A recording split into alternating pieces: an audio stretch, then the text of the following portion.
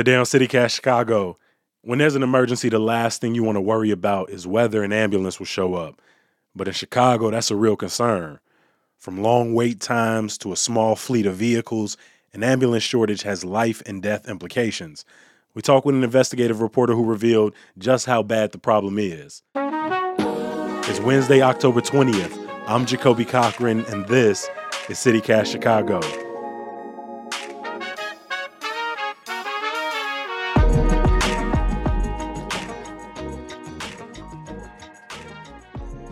If you're ever watching John Oliver's Last Week Tonight and he name drops your city, it's probably not for a good reason. In a segment on ambulance shortages, he directly calls out Chicago. Some big city services are stretched to breaking point too. Take Chicago, where its EMS is operated by the fire department. Both workers and city officials have complained for years that not enough resources have been allocated to EMS, leading to an ambulance shortage. And while the fire department says its fleet meets the needs of residents, a local news investigation found some pretty harrowing stories. Leading that charge was CBS investigative reporter Dana Kozlov. Dana, thank you for joining us. Well, I'm happy to be here, thanks. Dana, my sister is a firefighter, and when she was going through the academy, she told me that she had to first become basically like an EMT officer. And I was like, why? And she was like, well, Kobe, when people call the ambulance, a lot of them come from the fire department. And that's down in Georgia. Is that the same up here in Chicago? Does CFD send out a great majority of ambulances that, respond to calls people make? Well, the ambulances are all under the CFD umbrella, right? So ambulances are part of the Chicago Fire Department fleet. So dispatchers dispatch for everything. But I would imagine the dispatcher is the one who says, let's say there's a gunshot victim. Then they will decide what needs to go to be sent to that scene. And sometimes, they'll start with a fire truck that will have EMTs on board, especially if there's not an ambulance available. I would imagine, though, always the first choice would be an ambulance. All right. We're a city of almost 3 million people, 77 community areas, probably closer to 200 individual neighborhoods. How many ambulances would you say CFD has to serve this quite large city?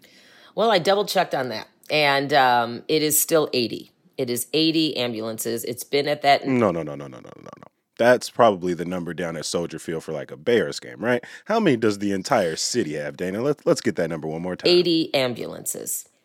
Okay, that's pretty sad. 80 ambulances. Yes, for the entire Chicago Fire Department. And I double-checked on that figure this morning. It is still at 80. And you call it sad. The Chicago Fire Department spokesperson might say it's sufficient. Well, let me ask you that. Based on your reporting, based on the people you talk to, is that a lot? Because I'm comparing 80 to 3 million people. So I don't have the metrics to know if that's good or bad, right? I'm over here using my bias. So Dana, based on your information, is that a lot? Well, I mean, let's look at the data. Okay. Mm-hmm. Our data has found repeatedly over the years that there is a big concern about response times. As far as I understand it, the concern is ongoing. It's not like in the last year since I've done that story, the response times, especially in certain neighborhoods where are a large number of EMS calls daily, that those response times have greatly improved. So if you're talking response times of 7-8 minutes, sometimes 15-16 minutes, etc., people who do this job will say, no, that means there's not enough ambulances. We've had 911 calls where we've heard people say there isn't an ambulance, period. There isn't. So then the, direct conclusion from that would be, arguably, no, there's not enough ambulances in the city. And there have been talk of adding more to the fleet, but it still sits at 80, and it's been at 80 now for several years. When you were doing your reporting when your investigative reporting came out last year about the shortage of ambulances, did you get a sense of how far back this problem goes? Oh, well, that's a very good question and something very important to point out. I picked up that subject after my colleague, Pam Zeckman, left the station. She has been reporting on this issue of ambulance shortages in Chicago for years. We're talking about a decade, give or take. Now, it's also important to point out that it depends on who you speak to. You have some members of the firefighters union who say, yes, we have issues waiting for ambulances, and thereby the inference being there's a shortage. They're very careful sometimes with language depending on who you speak to. Then you also have a lot of EMTs and paramedics who believe 100% there's a shortage and have believed that and feel that very strongly. But in my last correspondence with the Chicago Fire Department spokespeople, they will tell you we do not have an ambulance shortage. So that's something that's important to bring up here because, it's good to be fair, but also it very much depends on who you speak to. No, I appreciate you pointing that out, though, because like you said, the argument isn't consistent. I saw in one video, a man said, I've been arguing about this for 45 years and I'm about to retire. So depending on who you ask, you'll get a different timeline. Yeah, I mean, that was Patrick Fitzmaurice, who's now, he was a field chief and he's now retired. And he retired shortly after I talked to him for this last story, but exactly that. He's been making noise about the issue for decades, but the actual reporting on this issue goes back, like I said, give or take a decade, but very little has changed. Your investigative reporting last year started with a whistleblower tipping you off. What did you hear from that person as you started to look into things? What was their breaking point? I think it was it was decades of work in the field, but it was response times. It was response times being unacceptable. Like I said, often over 6-7 minutes. It was the sheer number of calls and the paramedics not being able. Just constantly running. And of course, the concern here is some folks, including folks within the fire department, the spokespeople will say, well, you don't always need an ambulance. But the bottom line is if somebody needs to be transported, you need an ambulance, right? The truck can't transport somebody. So I think the breaking point, it was a cumulative breaking point, and it was just the sheer volume of calls in certain areas, the rising or long response times, and just the toll it takes on those fire or paramedics rather in the ambulances. It's tiring and exhausting to them, they say. When people are calling the ambulance, more times than not, this is a time-sensitive, serious situation. Have there been deadly consequences for these lacks, for this kind of response time failure? Well, our reporting has shown the answer to that is yes. There is a woman who was she died on her front steps. She bled out. Her family, called 911 several times screaming for an ambulance, and it just didn't get there in time. And she died before the ambulance arrived. And that's one example. My colleague, Pam Zeckman, had profiled, I think, a couple other cases that I'm not sure if they resulted in death, but yeah, there's been at least one. Yeah, and that was Tina Williams, who CBS spoke with her family in the last couple of years. Correct. The mayor at one point said she believed in the new CFD contract, that there would be new ambulances. When that contract came out, how many were added to the fleet? None. Did the mayor say why? Well, we never got a direct answer. It was really it could still happen in the future. And the other side of that coin was, we added 5 ambulances several years ago. And so back in 2018, I believe, right? Right. So it was a lot of sort of, we did it. Well, there were new ambulances. Well, okay, let's talk moving forward. Well, there might be new ambulances. So we never really got a hard answer on why only those 5 and why not more. And of course, you're going to hear the expense involved. And when I talked to the former field chief, Patrick Fitzmaurice, he was saying his take on it is, you'd have to, what is the expression, rob Peter to pay Paul, right? You'd have to take money from somewhere else. And that's the priority isn't there. Whether that is true, I don't know, because the CFD spokespeople will tell you the number of ambulances in the fleet is sufficient. So no direct answer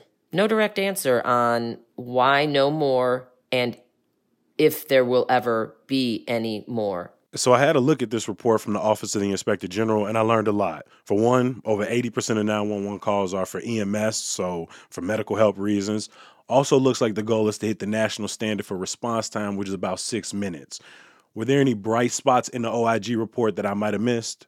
No, there were, when I read the summary, et cetera, there were no bright spots. And really the big concern was that CFD had not taken any, I don't want to say significant steps, but needed steps, or took very few needed steps to track response times, that they still hadn't come up with the measures needed to be put in place to actually track response times and be able to give accurate data in general. So they haven't taken those steps that an OIG report suggested they do when it comes to the analytics and putting the analytics and data in place to track the overall response picture. Yeah, I think it was about 8 years ago, the document said that they haven't implemented changes that were prescribed back in 2013. Yeah, 2013, you're right. And it wasn't even changes. It was about just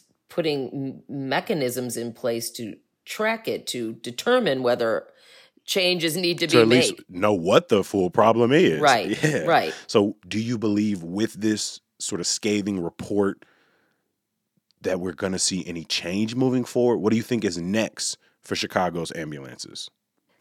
You know, this is something that our station has pushed on for years now, as we discussed, and I don't hear any buzz right now, or any big push right now to really fight for additional ambulances. Now, I don't know that doesn't mean those discussions aren't taking place behind doors. It's something certainly worth following or asking again. But I think with the financial situation in the city, without a large vocal reporting the issue aside, without a large vocal group making noise consistently, I don't know that we're going to necessarily see the number of ambulances in the fleet change anytime soon. Dana, I've been following your work for a very long time. It is such a privilege and an honor for you to take time out of your day to talk with us here at CityCast Chicago. Thank you so much for joining us on CityCast. Thank you so much. Thank you. You're very kind, and it was my pleasure. We are out of ambulances. That is just not something you want to hear. I think we all know, when you call an ambulance, you want it to show up like that.